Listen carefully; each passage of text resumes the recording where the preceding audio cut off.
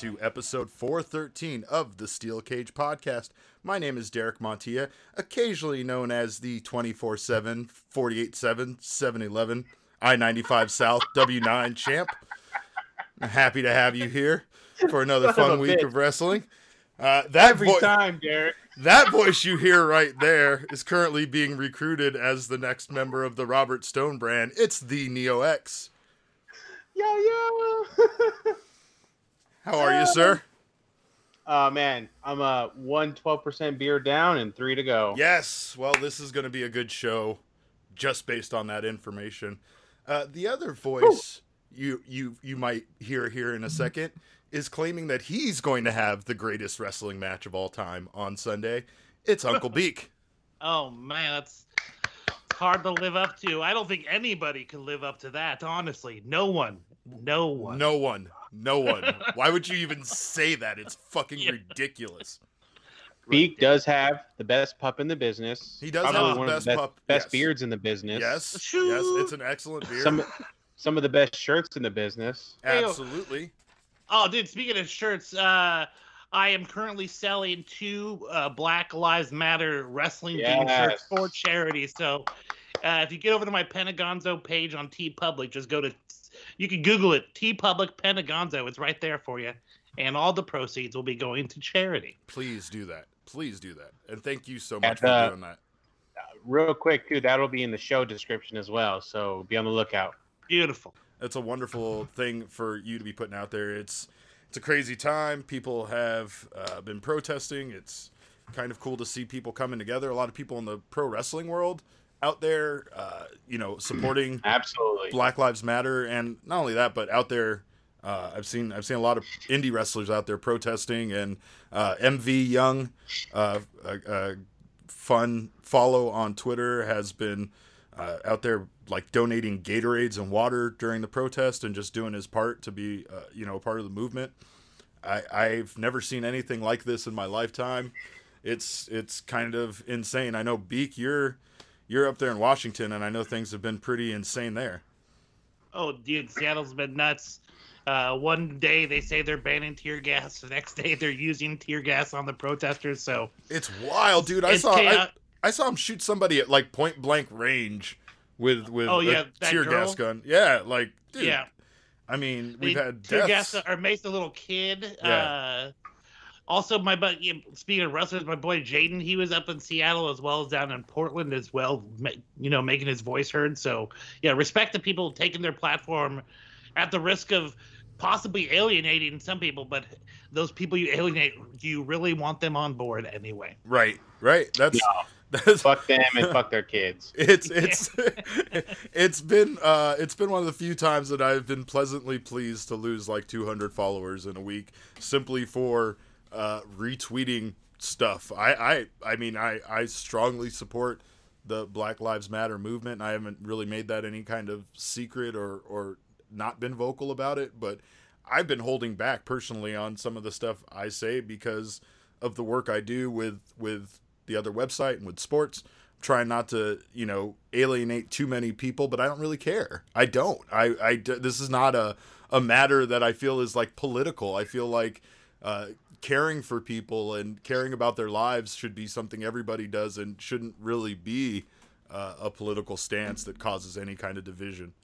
If you're unfollowing people because you don't like them supporting Black Lives Matter, then that's something. You might need to look at yourself a little bit there. You take a moment to reflect on what that means. Right. It's like, hey, this guy used to be fun and make dick jokes all the time, and now he cares about black people. Like, get the fuck out of here. Yeah. And it's I mean, the events of today, of course, will affect the future of tomorrow. So yeah, it's without a doubt, it's a paramount time that we're living in, and I think you just gotta love one another, respect one another, and just ultimately remember, all lives don't matter until Black Lives Matter. I mean, yep. I think really getting that point across, really will hit home to a lot of people if they just realize that yes, all lives matter, but not until Black Lives Matter. I've seen, this is about all of us. I've seen so many people breaking it down on on a childlike level to try to get people to understand why, it's not about all lives right now. And I've seen a lot of metaphors that are great and a lot of explanations. It's just wild to me that we need so many metaphors to get people to wrap their minds around it. I get how people can kind of feel under attack sometimes. I get how a good police officer might feel under attack during stuff like this. I get how a non-racist white person doesn't understand how why isn't it all lives matter? Why I thought we all matter. That's not about you right now. It's not. I think the house being on fire comparison from the New Day podcast was probably one of the best ones. We have to address the house that's on fire. Yes, all houses matter, but right now the house that matters is the one that's on fire. The best one I heard was going to your buddy's grandmother's funeral and posting pictures of your own grandmother up on the mural that they have there. It said, "Hey man, all grandmas matter." I was like, "Oh my god, that is hilarious!" But it's just there you go. It's perfect. Yeah. Right. There's a lot of things in pro wrestling that have been discussed, and there's a lot of people that feel different ways about it. There's, like you said, there's a lot of people putting themselves out there for a good cause like this. But you also have some things coming up where people are questioning, like WWE's decision. This is going to be a little bit of a NXT heavy episode, so I wanted to kick things off with the Drake Maverick, I guess, story arc. I don't know how you want to say it other than that, but the Drake Maverick storyline has been a point of contention for a lot of people. Obviously, nobody really knows besides the parties involved if this was the plan from the beginning or if Drake actually was part of that group that was let go from the company. But we do have this situation now where Drake Maverick went through the cruiserweight tournament, made it to the finals, lost in the finals. Lost graciously, had an excellent match, and then was rewarded afterwards with a contract by Triple H. Consolation prize. Yes. Yes. Now, prize. It's weird to me because, again, I'm one of these people that I try to always think outside of the box for a storyline myself. Whenever we come on the show, we always rebook storylines and talk about how we would have done things better, and to be honest, this is one of those storylines I probably would have come up with. This is one of those ideas I never thought WWE would pursue, but it's definitely one of those ideas I thought would pique interest and would be cool. It's hard to blur the lines in today's wrestling world. Everybody knows what's up. Most of the storylines that they're using have been recycled time and time again. It's hard to get one over on wrestling fans any longer. I feel like operating with the understanding that Drake Maverick was never actually let go. Here's how I see it. I can't know that. So my guess is that maybe he was initially part of the of the wrestlers who was released.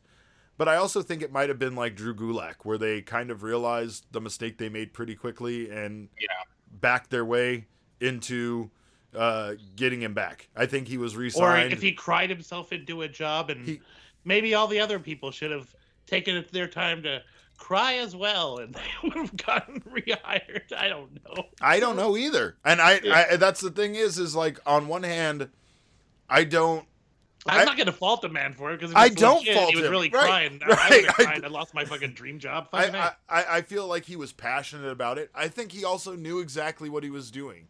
Either it was storyline, or he knew what he was doing by putting that out there. He wanted to show how hurt he was. Not that he was mad, that he was hurt. Like you would to a girlfriend who broke up with you because she thought you didn't care enough, and you just wanted to show her how much you cared by FaceTiming her and crying on FaceTime as one last ditch effort to get her back. Honestly, even I myself, I think the part of me that was concerned about that being a work is how annoyed or pissed off the other wrestlers would be. But now, if I think about it, they're fucking wrestlers. Like, They're if something's a work, they should be like, it's a work. Oh man, they worked I mean, that kind of sucks. I was involved, but that was pretty good. That's pretty good. Yeah, I would love to get people's opinion. I would love to get the opinion of wrestlers about it. I feel like would be their stance on it. I think they would be like, "Nah, that was good shit, man," and then explain to me why they think it's good, and it would be just based on the fact that you have to do whatever. This is the kind of thing that, again, if a company that wasn't WWE did it, people would think it was revolutionary and brilliant.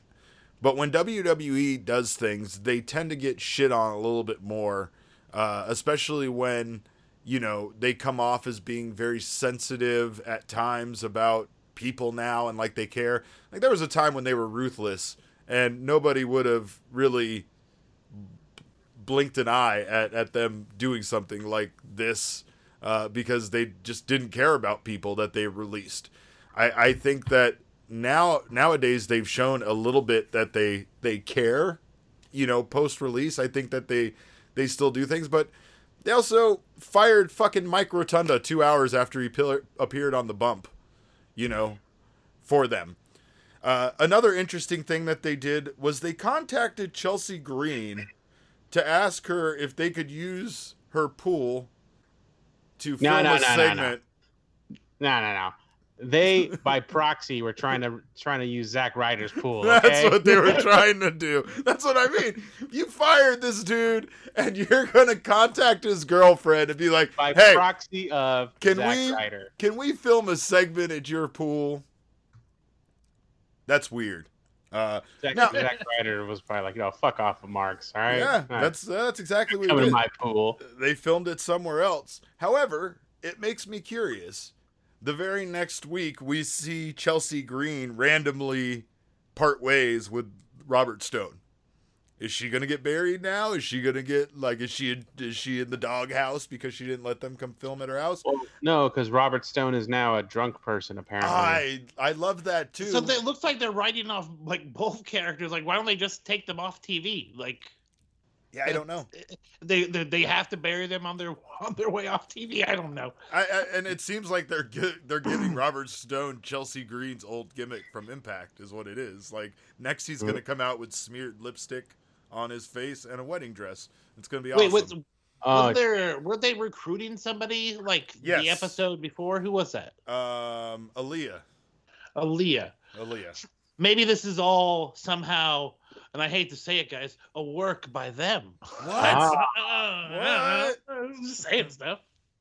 But NXT's been good. NXT has been fun. I've enjoyed a lot of stuff we've seen on there. I really enjoyed last week the Riddle versus Thatcher match in the Fight Pit?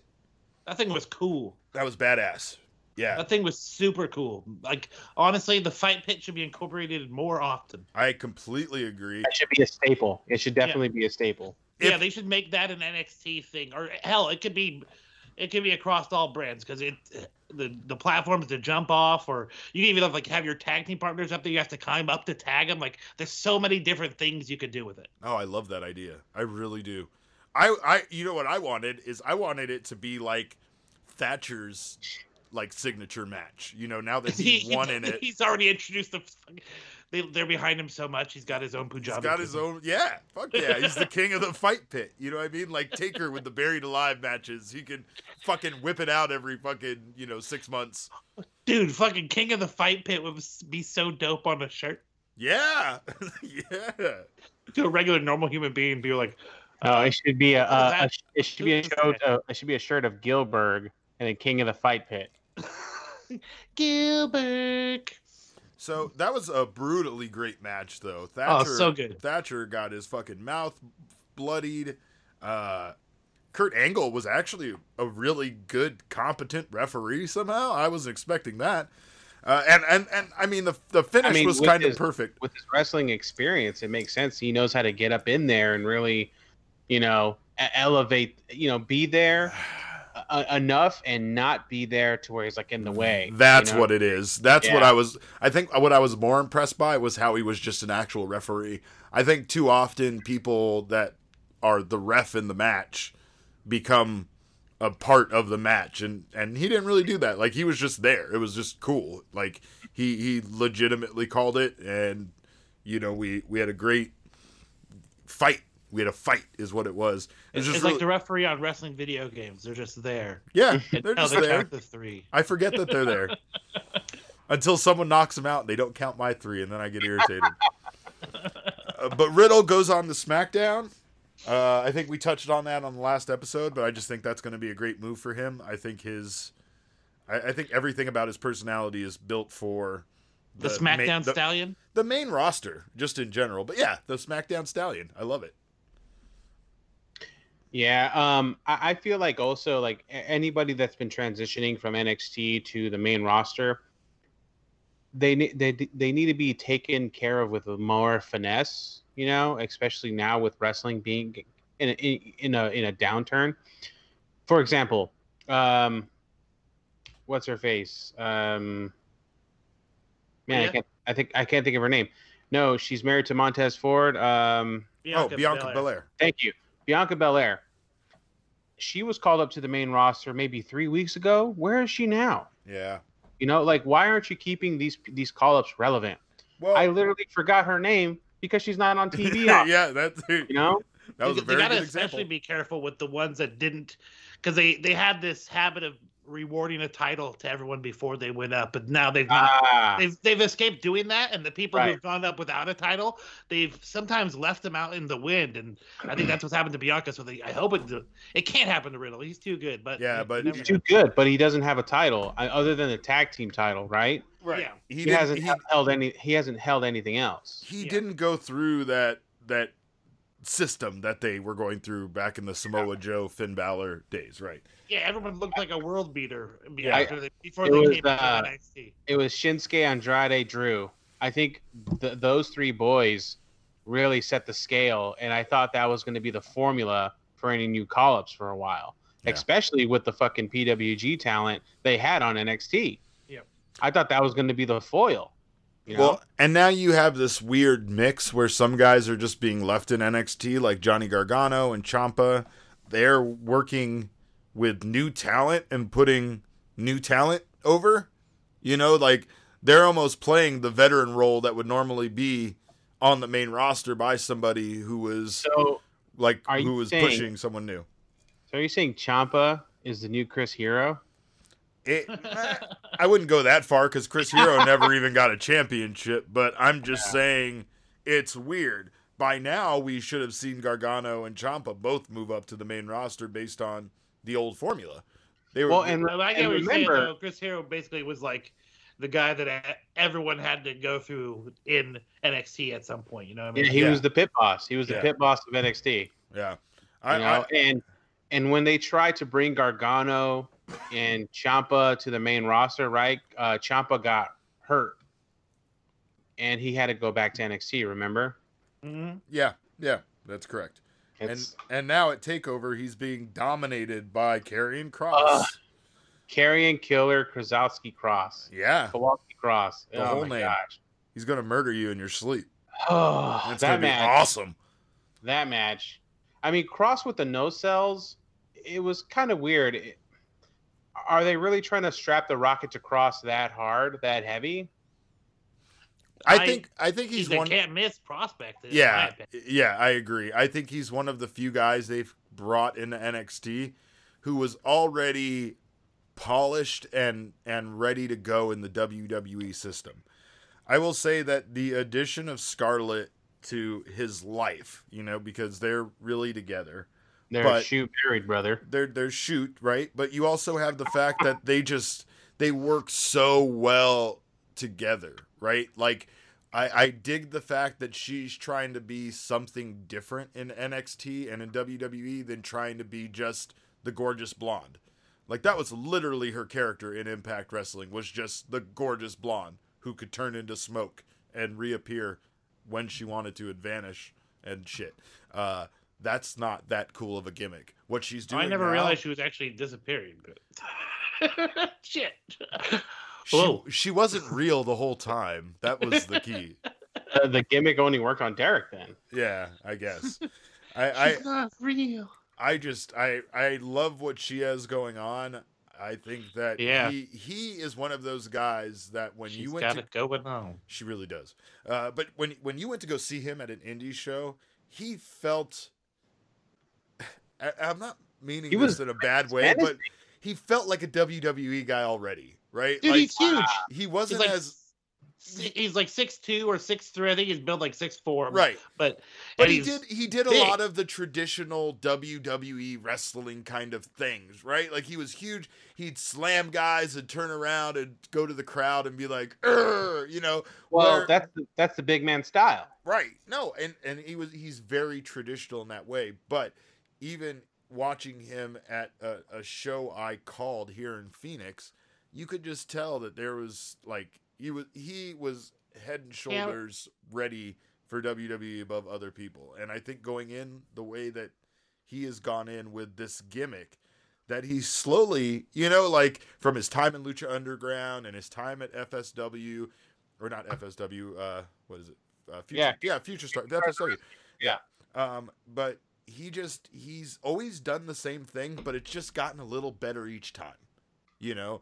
And this particular character is like this slight mix of what he was doing in Impact and what he was doing at Lucha, but it's perfect. It has the WWE behind him, so he gets all the cool shit like the smoke and the light effects and the cool entrance and everything. Everything about his, you know, his, I guess, debut in the company has been handled really well. I would strap the Rocket to him because it only makes sense. If he starts floundering around with some 50-50 feud right now with somebody like, you know, Keith Lee or something like that, it's going to lose steam. He kind of needs to be just one of those guys that like steamrolls through NXT, wins the championship, goes right onto the main roster, maybe even without losing it. You know? Dude, if they really wanted to bank on him, what he does is get a couple big wins under his belt and say, "No, I'm done with NXT." Sure. Like that's his thing. Like I only will compete on the main roster. This is nothing. Yeah. Based on that match with Ciampa, he's set up for that. That's a perfect way to handle him. It doesn't impact, you know, NXT too much. You basically just handed him Ciampa on a plate and he devoured him. Ciampa has been one of your biggest badasses on your show. I can't really see anywhere to go but, you know, down as far as him sticking around for too long. Yeah, like if he goes against Balor, it doesn't look good for Balor to lose. It doesn't look good for Cross to lose there. So that's there's not a win-win there. Yeah, man. So right. Yeah, right. He should be out of there quick, hopefully. All right. My other big surprise besides that from TakeOver in your house, besides how amazing the set looked and how much I loved it. Oh, yeah, that was really cool. The fucking set was so cool. Was Io Shirai winning the triple threat match and becoming your new NXT champion in an amazing match. And just, I don't know, I didn't think it was time already. I thought that they already had something going with Charlotte where they were going to keep plugging along and doing, you know, the Charlotte Dominance Tour in NXT. It felt like the right time for her to win, though. Yeah, big fan of Io. She's been, like, you know, on the cusp with her and Shayna, so I think it was just inevitable. Of course, she's going to get this title.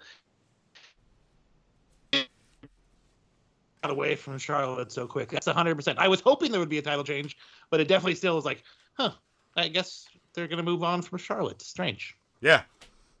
It's cool though. I think it's the right move, definitely. And I think, I don't know. I think at times it's interesting how one person or another can really like impact the shift on a show for a division. But Charlotte being back from NXT on like Raw all of a sudden makes Raw feel kind of stacked. She really fills the hole that was left by Becky Lynch leaving. I think that may have been maybe the reason why they decided to make that change. It would make sense to me that because it doesn't seem like it was time yet, but you know, it still felt, you know, it caught us off, you know, it caught us by surprise, I feel like. Listen, I tell you what. So, I fell in love with Io Shirai when I first saw her in Lucha Underground. That was Yeah. my first exposure to Hell yeah. Io. Yeah.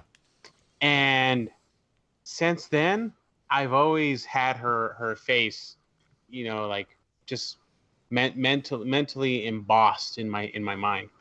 And so when I started seeing her in NXT, I was just all about it, man. And the whole Skype, the whole pairing with her and Kairi Sane for a little bit, and the breaking apart the Sky Pirates, so to speak, and then her going back to her bad girl Lucha Underground roots. Man, I thought it was just it was a just due, in my opinion, for Io Shirai. She fought through hell and high water. Rhea Ripley, Charlotte Flair, they main evented NXT TakeOver in Your House, and I think the match definitely spoke for itself. Io is going to be a great champion. I don't want them to treat Io like it's some sort of dork champion, like they're treating Asuka right now. I want them to treat Io like they did with Asuka in NXT, but maybe a little bit more relaxed, because I know Io has lost. She can't be undefeated like Asuka. I just want NXT to treat Io with more respect, and if they're gonna let her lose strong. That's all I want. Dude, Io's great. Like, yeah, for that whole triad in Lucha Underground was so rad. That match with Pentagon is one of the coolest matches I've ever watched. So good. But a good way to go with Io is, now that she has the title, maybe she's not willing to take on anyone who's either had the title already, so she takes on new challengers and just racks up a whole bunch of wins. Right? It's like a world beater, man. Yeah. Easy. It's an easy booking to do, but if they'll go that way, I don't know. I'm just glad, like Neo said, I'm glad they gave her the win in a respectful way. I'm glad she got the full pomp and circumstance afterwards. I think that she's one of those talents that felt like several of the guys that they've acquired who were popular elsewhere that they bring in and they don't really do much with. She was one of the best female wrestlers on the planet. And when they acquired her, it was kind of a surprise, but it was during that phase when they were pretty much acquiring everybody that they could. It made sense, but it also was kind of the WWE way to get some of these people and sit them on the shelf and not really utilize them as well as, we want to see them be utilized. She is finally getting that recognition now. Just do.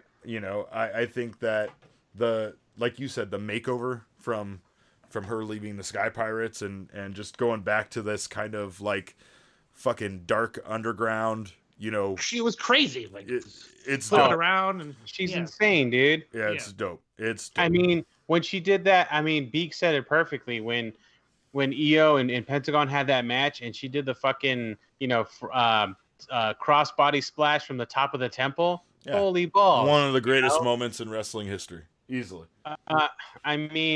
This girl, she captured my heart ever since that match and her debut in Lucha Underground. So, hats off to her.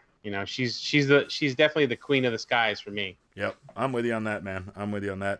There's a lot of things working on NXT, and that's definitely one of them. I want to say we don't deserve Keith Lee.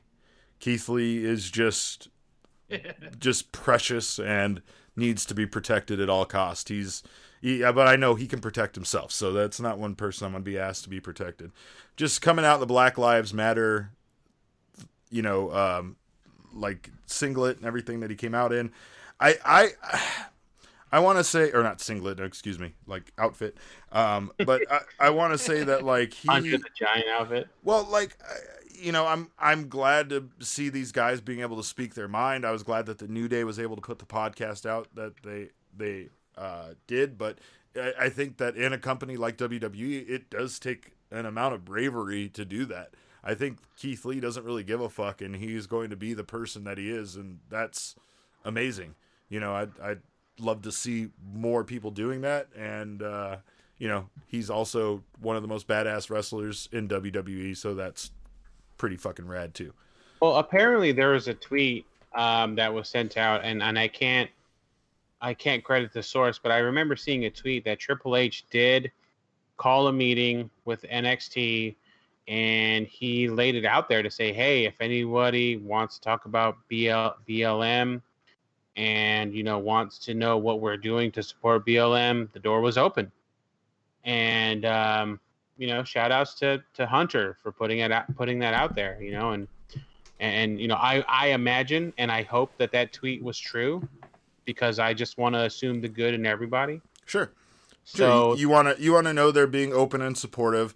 It's just hard because during this time there's a lot of fake support, people saying the right thing because they know it's the right thing to say. But supporting your wrestlers and letting them be vocal and letting them, be themselves on TV is a whole other thing, I will say this about Triple H. He does say some cool ass shit, but then the other day I heard that he went off about how WWE's been doing cinematic matches for years, and I just shook my head, and a little piece of me died when I heard that. And also this stupid ass has fucking Nazi imagery on his t-shirts. So fucking this guy. I'm not going to listen to a guy who has iron crosses as his logo, exactly, right? But I will say that he made the comparison of like I think it was the Booker T Stone Cold, fight in the supermarket.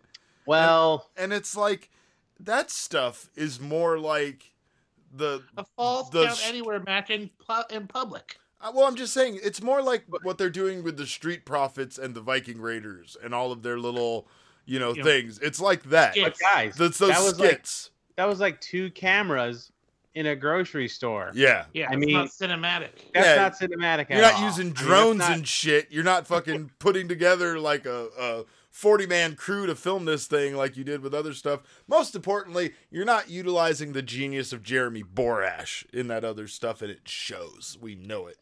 We all know that WCW started this with the White Castle of Fear. That's right, goddammit. You're going to get your origin story straight. Get it straight. All right. One thing I don't like in NXT is the Garganos as heels. Oh, no. I do. I don't like it. I find it annoying, but I also really enjoy it.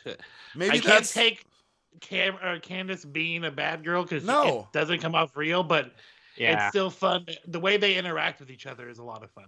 No, like, she had a perfect dynamic with Joey Ryan. The reason why they worked as heels was Joey Ryan was like this sleazy dude who was dragging this little sweet, innocent girl who could kick ass with him into the ring as his partner because they were friends. Like, it always had a different dynamic, and I never thought of Candice as being a heel, even when they, as a tag team, were heels. But yeah, it doesn't work for me as much. I want it to work, and I want it to end with Candice LeRae getting some more recognition. I feel like she's another person, kind of like what we were talking about with Io Shirai, who hasn't gotten that recognition. She's been utilized more as like the Miss Elizabeth role to Johnny Gargano versus, being her own thing.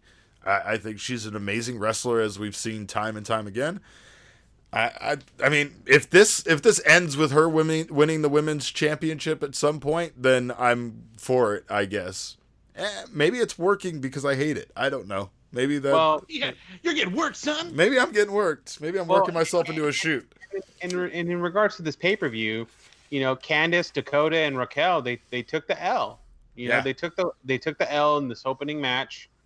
It's unfortunate, but at the same time, I really hope this gives them another edge to kind of wreak hell and havoc on NXT main show, and hopefully get their comeuppance and maybe turning up the heat, in their heel gimmicks. I honestly want, and I know this has been published already. Dakota Kai and Raquel Gonzalez, they compare them to Shawn Michaels and Diesel. I like that comparison. I want that comparison to really carry weight. I want that comparison to even to go up against Io.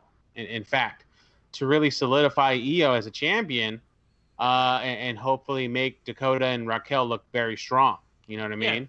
Dude, simultaneously have Dakota and Raquel knocking people down, and Io's picking up wins on all the other people, all the flunkies in NXT. It's easy. And then collision course. If this means, speaking of Raquel, go ahead. No, I was just gonna say.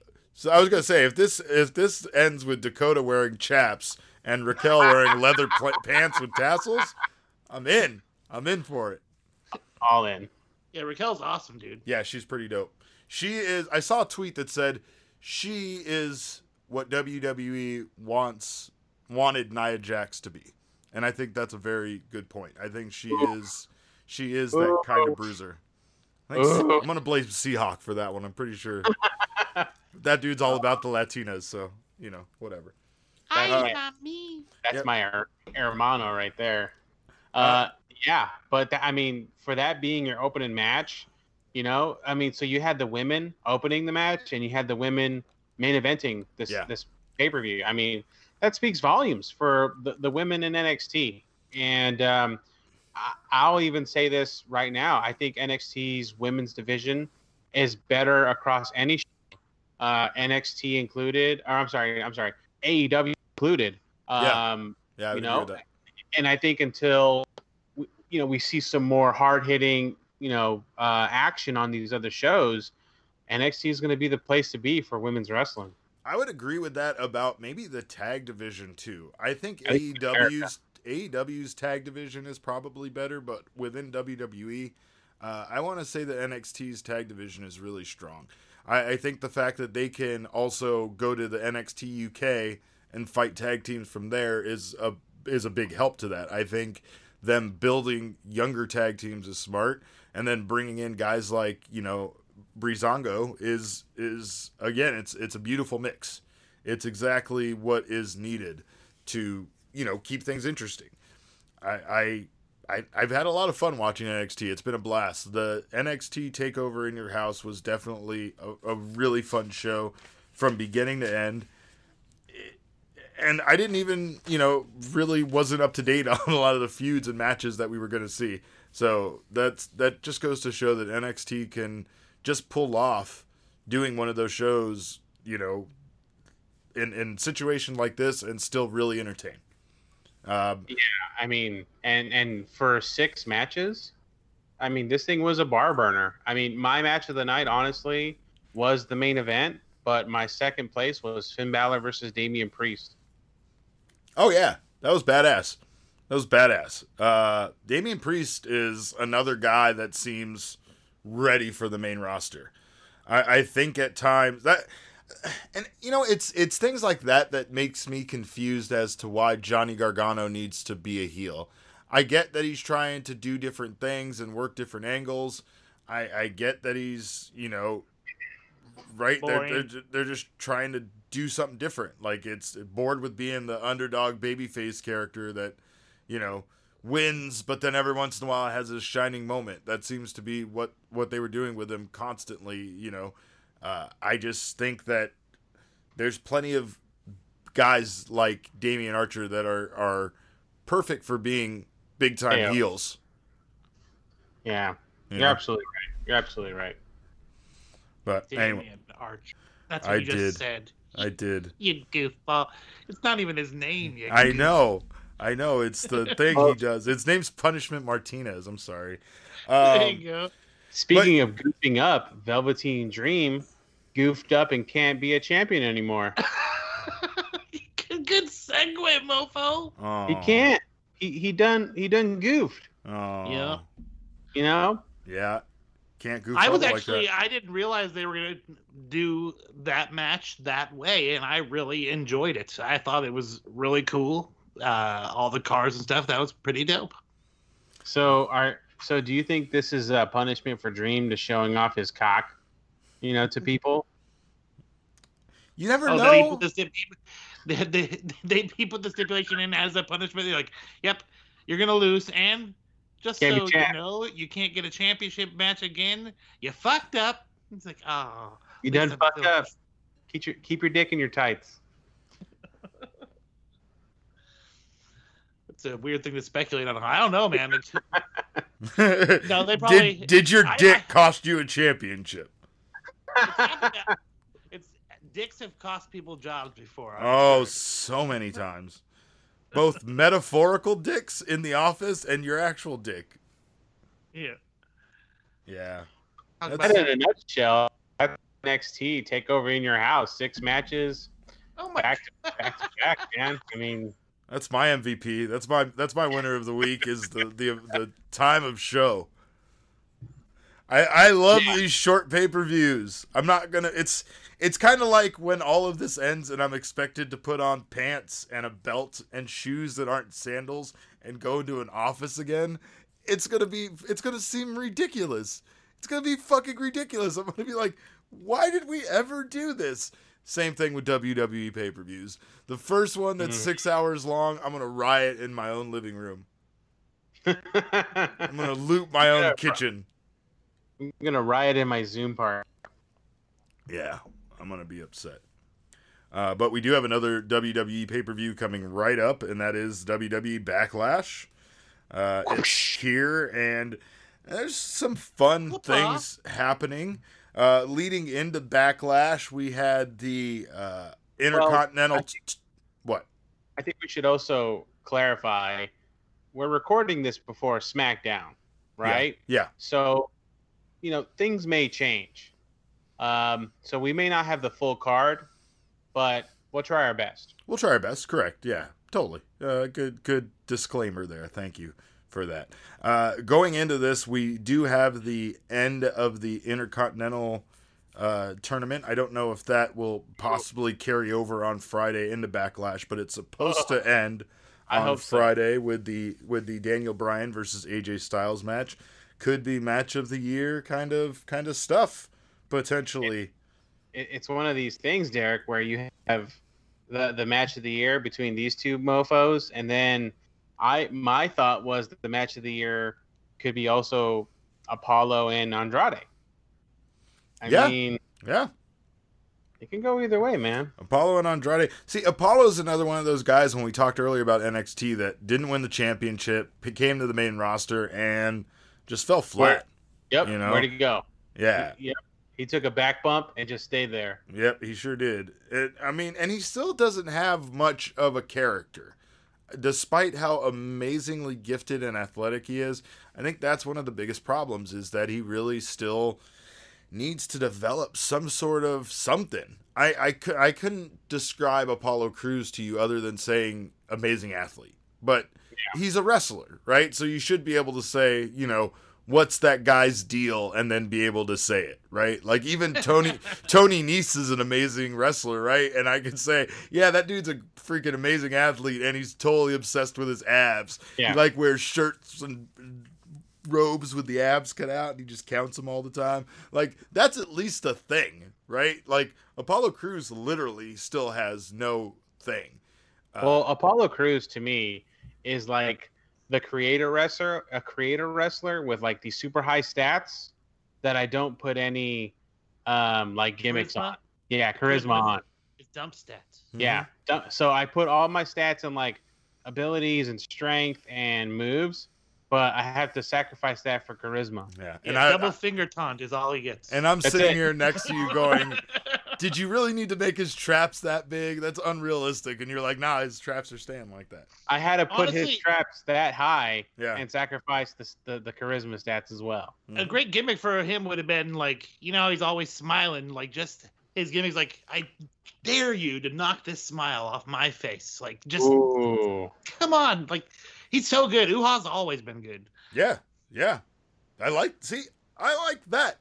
See, you came up with that in like 15 seconds. That wasn't that hard, Beak. It wasn't. No.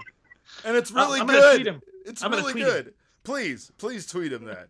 So you're telling me WWE listens to this, or what's the deal? Well, if they do, tell him directly. If they do it secretly. They've been known to steal an idea or two. But see, here's the thing. Of people stealing ideas now. Here's the thing. Ideas aren't really that original, and a lot of people can come up with the same one. But they steal our fucking ideas all the time. All the time. They listen to the show. They have spies that specifically download this podcast. The Intercontinental Tournament was interesting because it was a showcase of some of my favorite wrestlers in the world, and then they had this Sheamus and Jeff Hardy bullshit, which I would almost put up there with the Drake Maverick shit of just kind of going too far. They've spent weeks... That's even more disgusting. It's way more disgusting because they've spent weeks and weeks telling us Jeff Hardy's story, being very transparent and open about the truth of the matter and his struggles with addiction and his how I can't believe they were setting us all up for this. Yeah, right? Like, I thought that they were just, like, being open and honest, and he was, like, doing this as, you know, I've seen documentaries where they do this before. The Undertaker documentary is very open and honest in a similar way, this same way. Obviously, Undertaker doesn't have, you know, this kind of, you know, like, addiction situation, but I feel like he's been honest almost to a fault, where I can't even see Undertaker the same anymore because of how, you know, open he's been about how he's felt and some of the matches and his life in general. Same thing with this Hardy situation. Very open, very honest. Led to this situation, setting us up for, and like, not even a suspenseful, like, period of time. We could have gotten Jeff Hardy in jail for a week. You know, Jeff Hardy can't be on this week's SmackDown because he's still in jail from last week's incident. They could have at least extended this into a whodunit situation when we all knew who the fuck did it, you know. Why not? But they didn't. They just did it for just one bullshit angle in the tournament. Not even a good angle. It's not even like Sheamus was still in the tournament.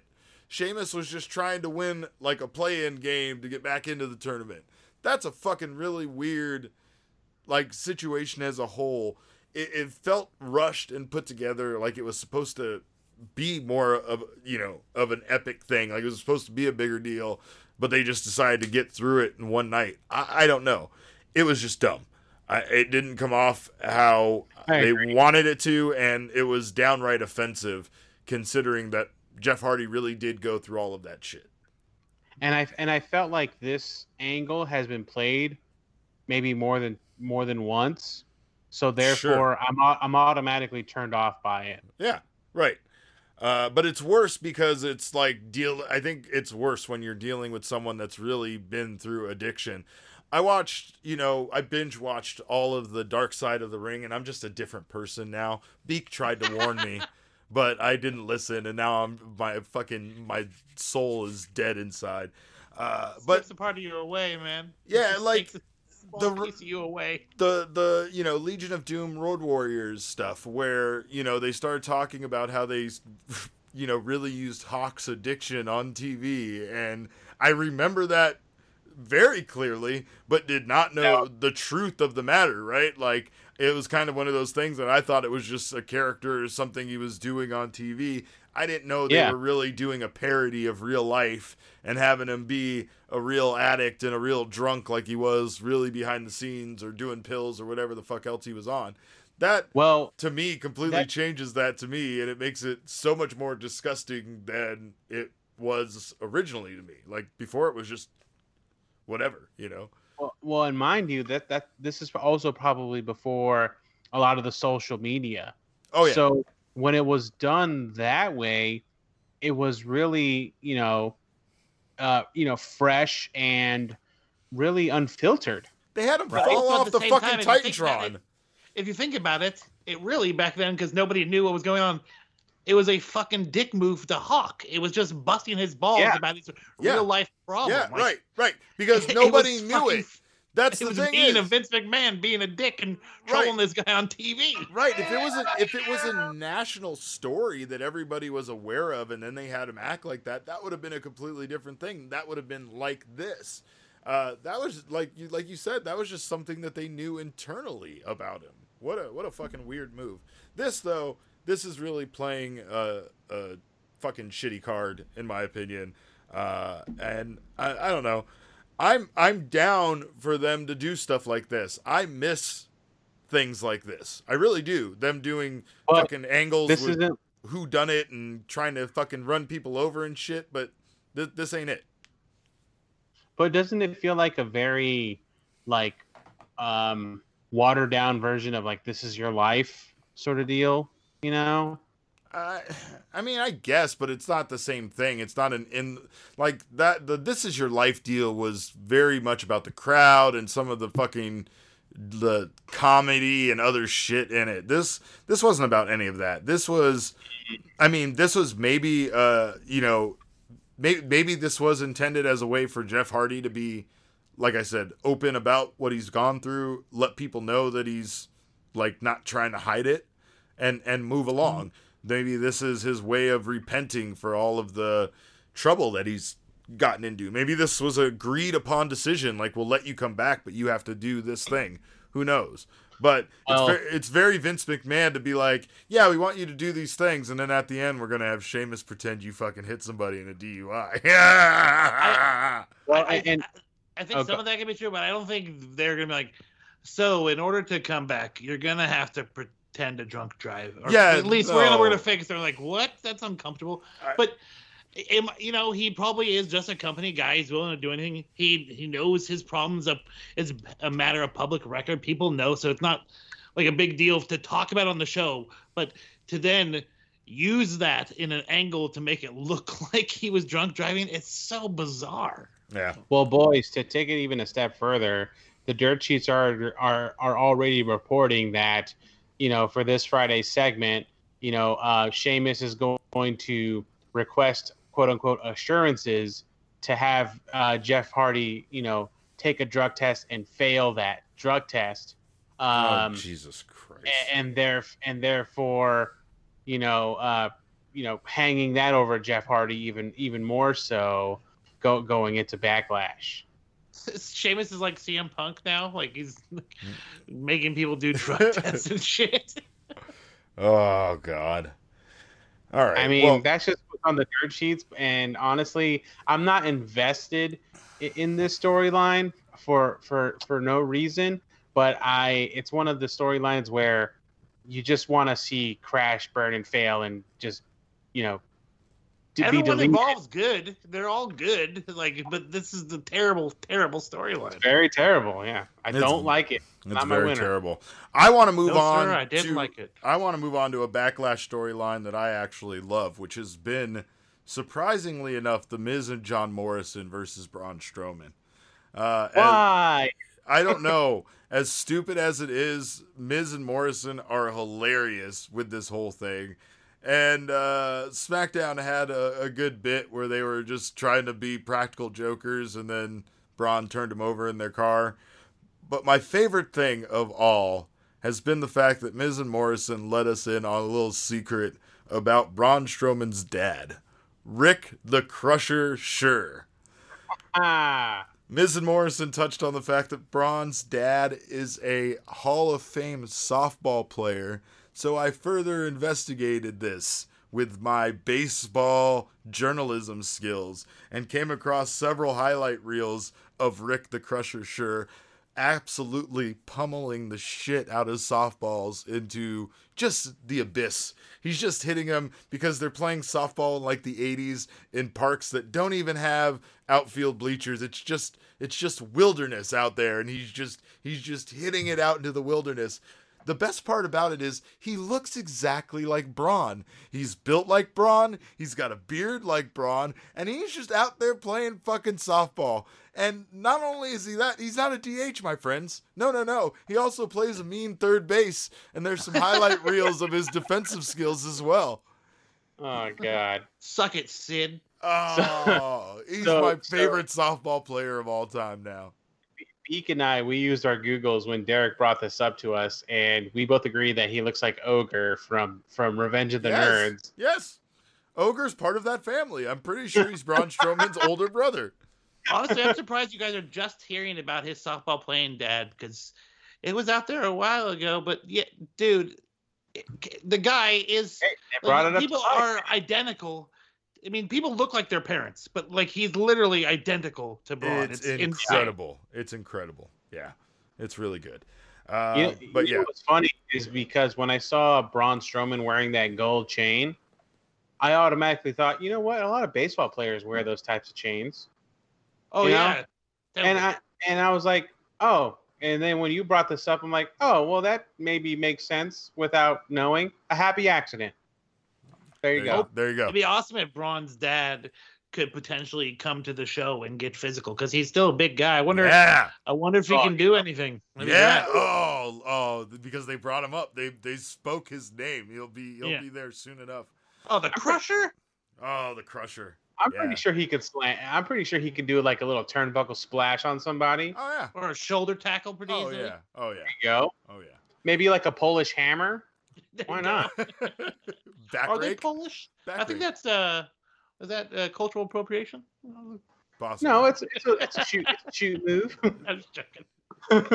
Got to call it whatever their nationality is, though. That's the key. Ian, give me a beer.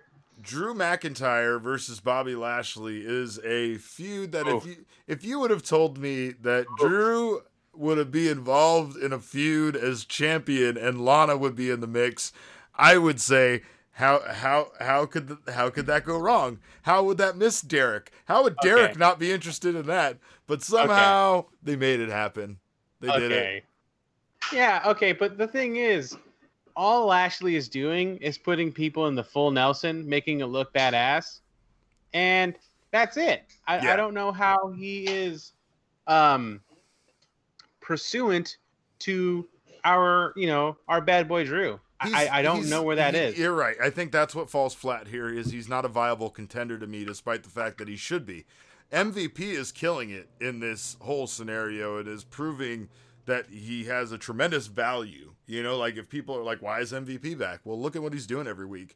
Look at how much of a character he is. Look at how entertaining he is in the backstage segments. He can even go pretty well in the ring, but MVP has been one of the best parts of this. I think that's Would it, you say though. He's been the MVP, yeah. I was going to several times, and then I was like, nah, that's low-hanging fruit. Thank you for leaving it for me to pluck. There you You're go. telling me this show isn't below a little bit of low-hanging fruit? No, this show isn't above anything. We're all low-hanging fruits. We're all low-hanging fruit here. But it's, the one thing that we never do is we never call us the greatest podcast ever. We never say, this is the greatest wrestling podcast ever. Greatest podcast. There you go. I missed that song already. Why was the greatest wrestling match, like that phrase alone was just dropped? I felt like every 15 minutes, just greatest wrestling match, greatest wrestling match, greatest wrestling match. WWE went as far as to photo impose Randy Orton's head on the Greatest Showman body. And I don't know if Edge and Orton can really put on the greatest wrestling match ever, because Orton doesn't believe in leg slaps. What's it? Allegedly. Was it Charlie that first said that? The catchphrase, the line? Whoever it was, it like when they said it, it's almost like they were going into business for themselves. Like, it could be the greatest match of all time. They're like, you know what? It could be the greatest match of all time. It will be, damn it. It will be. Bruce, print it. Yep. Get it done, pal. Get it done, pal. God damn it. Yeah, I mean, and then with I don't know, for me, a great wrestling match should have some leg slaps, but Randall over here, I don't think he's gonna, pull out any leg slaps to give me some noise. I fucking sincerely still want it to be a thumb to the eye and a roll up. I hate you. No, I want it to be an atomic drop, a thumb to the eye, and then a headlock into a roll up. I want it to be. And then that song plays. Greatest. Randy lays down for Edge, and then Edge rolls him up. 1, 2, 3, win. No. I don't know, man. It's probably gonna be long and drawn out like the last one. Yes. And they're gonna work their asses off, and hopefully it's entertaining. And I hope it is. Yeah. So are the expectations set pretty high for Edge? Because we've seen Randall, but are the expectations high for Edge? It's way too high for this match. I mean, that's it. That's all it comes down to is, I don't know. I mean, maybe it's, I don't know. Maybe the expectations are so high that you're like, it can't be that good. And then when it's good, you're like, hey, it was pretty good. Because it's like this reverse psychology kind of situation. Oh, no. I don't know. I can't understand it because there's no way that they could pre-call their shot. They're fucking pulling a Babe Ruth over here and pointing to the left field bleachers and shit. You can't do that with pro wrestling. There's no way to ever know when a match is going to be the greatest match of all time. Get the fuck out of here with that. And that's, somebody said the last one was the worst, and they're like, well, you know what? Now we're gonna give them the best. I'll give you the best, pal. Ridiculous. I want to see the fallout of the match. Is it going to be the greatest match? Probably not, because I've seen Okada and Omega in the Tokyo Dome. So, sorry, that spot's been taken. I've seen Pentagon and Omega. That spot's been taken. I mean, anything Omega's in is probably some of the greatest matches. Not anything recently, but those matches in the past are really good. You're gonna have a hard time convincing me that a lot of wrestling matches are better than Shane Strickland versus AR Fox in Lucha Underground, because I was present for that. That happened 5 feet away from me, and I still can't believe some of the things I saw that day. Right? That match. I have similar sentiments with Ospreay and Amazing Red up here in Tacoma. See, yeah, one of the most incredible things to witness live. Right. That'll gauge your opinion. Like, even terrible matches, when you see them live, like, oh, that was a lot of fun. Sure. And then people are like, that fucking episode of SmackDown was dog shit. You were like, I don't know, I had a good time. I was there. It was fucking great. Yeah. We were yelling and shit. It was good. Fucking Braun Strowman almost killed a guy right by me. It was great. Anyway, so we also had some women's matches that are set to take place. We have Asuka versus Nia Jax. A lot of heat on Nia Jax for some of the being terrible. Injuring. Well, I mean, she's simply gotten worse. Honestly. Yeah. No, I mean, that's very true. It's really odd because obviously one of the most basic, skill sets for being a pro wrestler is not hurting people. Being able to look fierce and like you're really injuring someone when you're not really doing that. She just loves fucking beating up poor Kairi Sane there. The best hypocrisy of wrestling fans, or hypocrisy of wrestling fans, is they don't like Nia Jax accidentally hurting their opponents, but when guys intentionally hurt each other on purpose, like in Puro, and just beat the crap out of each other, no, you give a guy a concussion. That's cool. Yeah. Oh, yeah. Puro. Thank you. I'll take that all day, because that's what I want to watch. Yeah. I don't want to watch Kyrie's melon getting split open. Sure. On some dumb shit that Nia's doing. Sorry. Or it's like the fans who Vader just taking liberties with his jobber. That's fucking cool. But Nia Jax. No. I think they all are jerks. That's what I say. I love Nia, but I think it's a hard time to come back from it. I mean, I think it's a hard time to. I don't know. Like, I root for her 100%, dude. Like, don't get me wrong. I want her to succeed. It just seems like either she doesn't care enough to not be reckless, or she just doesn't know how to do this thing.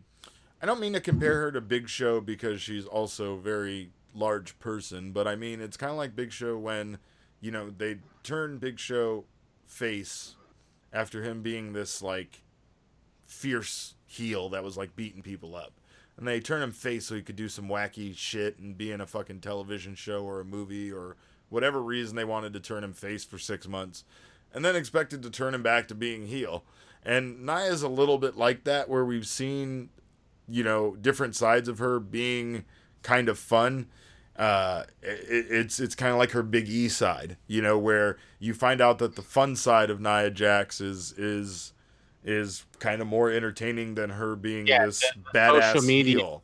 Right. Nia Jax's social media is better than her wrestling. Right. And so, like, Big E couldn't go back to being the enforcer character he was, like when he was with, like, Dolph years ago. That it just wouldn't fly anymore. I mean, maybe because we'd be so mad that he's not being fun Big E anymore. Yeah, if he specifically make that the point, it's like, I'm done with this silly shit. Yeah. Like that I guess that could be good. Well, anything Big E does is good, but it's hard for Nia to go back to being this and I don't know, finding it believable. Asuka doing a great job as always, but Nia, she's the best. I'm just waiting for this to pass and for the next feud. That's unfortunate, because I adore Nia. I really do. And then we also... Nia is a snack. hands down. Oh, she's Snack a of the beautiful week. woman. All the time. But she's spoiled when it comes to the wrestling. Yeah, for some people, things might have come too easy, too quick. You know, you might not have actually had to work your way into being technically as sound as other people have to be in order for them to get the opportunities that you're getting. I mean, but she can't even appear to drop somebody onto a barrier safely. So it's at this point, it's like completely insanely reckless. She should just go to Japan, take a sabbatical, kind of like what Sasha did. Go to Japan, learn how to wrestle, or go to Mexico. Well, probably Japan. Like her Lucha Naya. That'd be so fucking rad. If she can link up with that hamburger lady. That'd be dope. That'd be so awesome. Why not? I forget her name. I'm gonna look it up right now. I know there's Nino Hamburguesa. Yeah, Nino the Hamburguesa. That's one guy I want to talk about. I want to know who the Big Mama lady. I forget. Yeah, that's her name. Big Mama and Triple A. Triple A. Did she break her leg recently? Like, I think she did. Anyway, her name is Big Mommy. There you go, Big Mommy. I got sad fast. Jesus. Yeah. Did she wrestle Nia Jax? No, but on her own weight, unfortunately. Yeah, Big Mommy is she's a Mexican luchador professional wrestler. She's in Triple A. She's a mixed tag team champion with Nino Hamburguesa. Yeah. Nice. They're fun. Well, you brought up Sasha Banks being a champion or in Japan, and she is now the tag champion again after they beat Nikki Cross and Alexa Bliss on SmackDown. So now they have a triple threat match against Cross and Bliss and the Iconics. Backlash. Any thoughts on why they might not have just waited for the title change to happen at this show instead of on SmackDown? Honestly, the only reason I thought that they would go for it is Alexa and Nikki is not exciting TV really anymore, and I found both Sasha and Bayley on Raw very entertaining. The opening of Raw with them was really great, so maybe they just use it for a little tide over for the TV time. I like to call Bayley Pam now. That's my favorite thing to do. She's awesome now. She looked great in her gear on Raw too. She's gotten better and better in this whole bitchy Karen role. Yeah. All right. So my take is, and I think Beak already heard this, but my take is, I think Sasha and Pam politic their way to win the titles. They talk to the manager. They talk to the manager just so that they can get the titles, because they politic themselves into this role. And I think they're going to keep the titles and eclipse the reign that the Iconics had, because they want themselves to be more synonymous with the tag team titles. And because Bayley is a champion, it's going to be hard for them to lose. Will this cost Pam her championship, though? Absolutely not. No? Nope. Pam will politic her way, speak to the manager so she can keep her championship. Mm-hmm. And Bayley for a year or two? Yeah, exactly. Like, I just want this to ride out. So Bayley champ for 2 years? Dude, keep it going, dude. Just keep that going. Put some stank on them. Put some stank on them titles, bro. Dang. Until the Iconics come up with like a better finisher, they can't touch Pam and what's her name? What's Sasha's shoot name? Regina? Mercedes. That's so much better than Bayley and Sasha. Pam and Mercedes. I hate the fuck out of Pam and Mercedes. Like, Jesus, that's two people that don't even sound like people I want to know. I have a Mercedes and I named her Sasha. Oh. Okay, we're done. I'm done with you. Because I'm a nerd. Yeah. You love me. Let's do winners of the week, shall we? All right, my winners of the week is going to be Andrade versus Apollo Crews for the United States title. That's a match. That's a match. I think that match is going to be my winner for Backlash. No. No, then you do that next time. when we cover Backlash. Who's your winner of the week for this past 2 weeks? This past 2 weeks. You know what? I'm gonna give my winners of the week of to New Japan Pro Wrestling. No, you can't give it to a promotion either. It's a winner, a person, an individual. Oh. Okay, I'm gonna give it to Hiroshi Tanahashi. Hey. For appearing on the New Japan broadcast, announcing the fact that New Japan is coming back. They're going to be doing shows July 16th.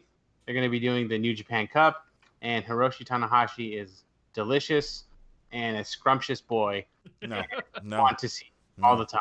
No. He's not? You denying those are facts? No. I hate him and his air guitaring.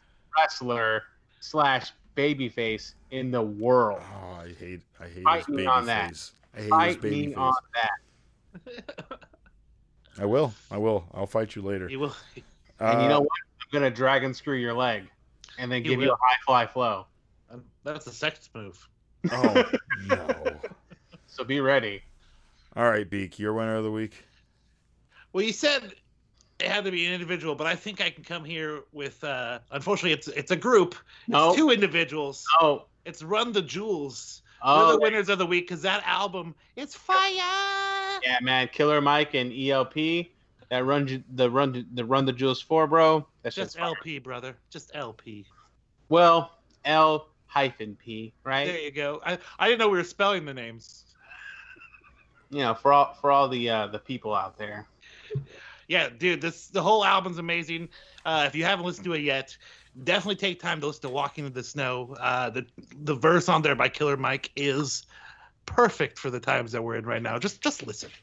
Killer Mike is a leader of men, and I think he should be president, but he's Killer Mike. I don't know how many people are going to vote for a guy. Right. Yeah, it's a hard nickname to get past. Is that okay? Does that count, Derek? No, I guess I'm not happy about it. I'm not fucking happy about it.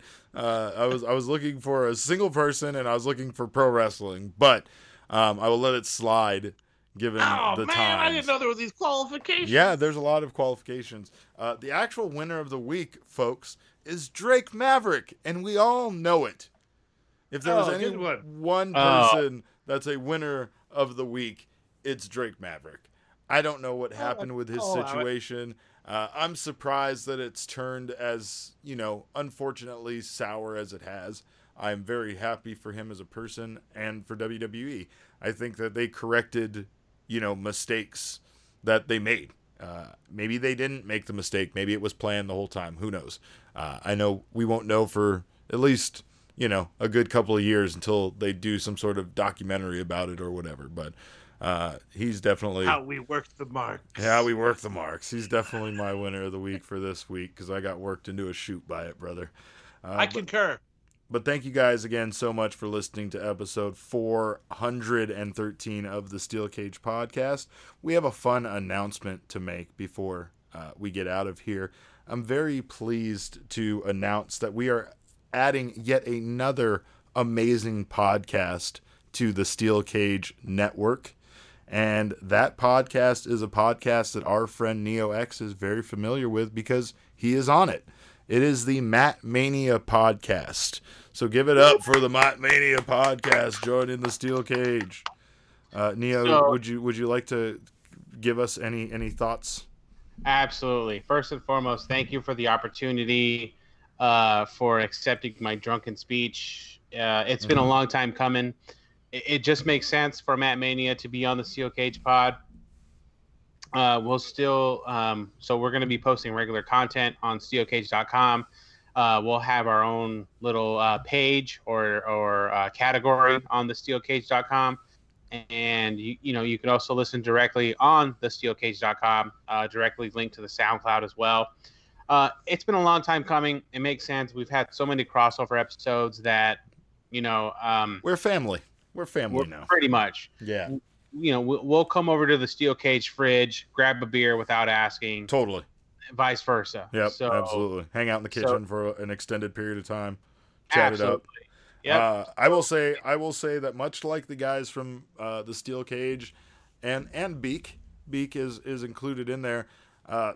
It's awesome to meet people in pro wrestling as fans that become more than just somebody that you chat with online or like sat next to at a show or whatever.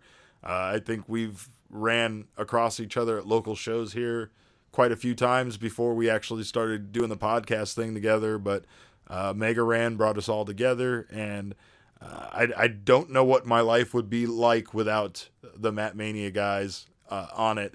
I'm constantly on Teak Time. I'm hating everything just like Rock. And Neo infuses me with his love and positivity in more ways than one. And you could take that however you want to, but you know exactly what I mean. Ew. But yeah, I love these guys, and I'm very happy to have them be part of this thing we're doing. And I'll even say through the steel cage, I mean, I met, Beak. We sat next to each other at the PWG show, and had the greatest times, and the fact that we're podcasting now on the regular, it warms my heart, because wrestling is a beautiful world to be a part of if you just can know and meet the right people. Yep. Agreed. That's it. I really enjoy podcasting with you guys and listening to you guys, and that goes the same for all the shows on our network. I really enjoy listening to all of them. I'm a true fan of the shows that I'm not on. I think the Hogsmen are doing some amazing stuff, so please check them out. Unfunny Nerd Tangent. They've, those poor guys, they're dying without new movies coming out, but they're still cranking out the shows. They did Who Framed Roger Rabbit. And I mean, honestly, if you're like me, I'm catching up on a lot of older movies that I've missed because I'm a dad and I'm not allowed to watch the movies with the swearing and the murder in it. So I'm getting a chance to catch up on some of those movies now. I'm going back through some of the Unfunny Nerd Tangent archives and listening to some of those shows. It's fun. It's a fun thing to have as kind of a guide to listen to after you've watched a movie that you've never seen before. I think everybody with the exception of Jared is hilarious and awesome over there. And then I totally agree. Totally agree. Hands down.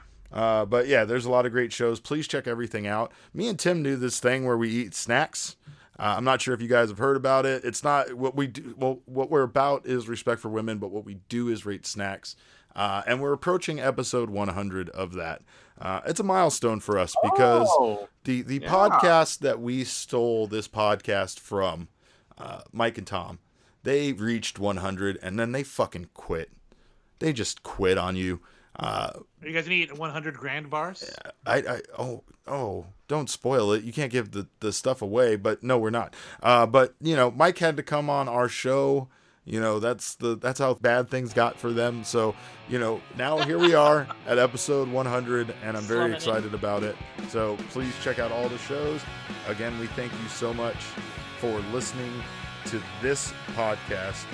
And remember, kids, carrying cross is going to murder you in your sleep.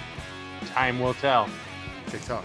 Yeah, you push me to the limit, but you never get it right. You're always taking what you're giving. It's gonna take all night.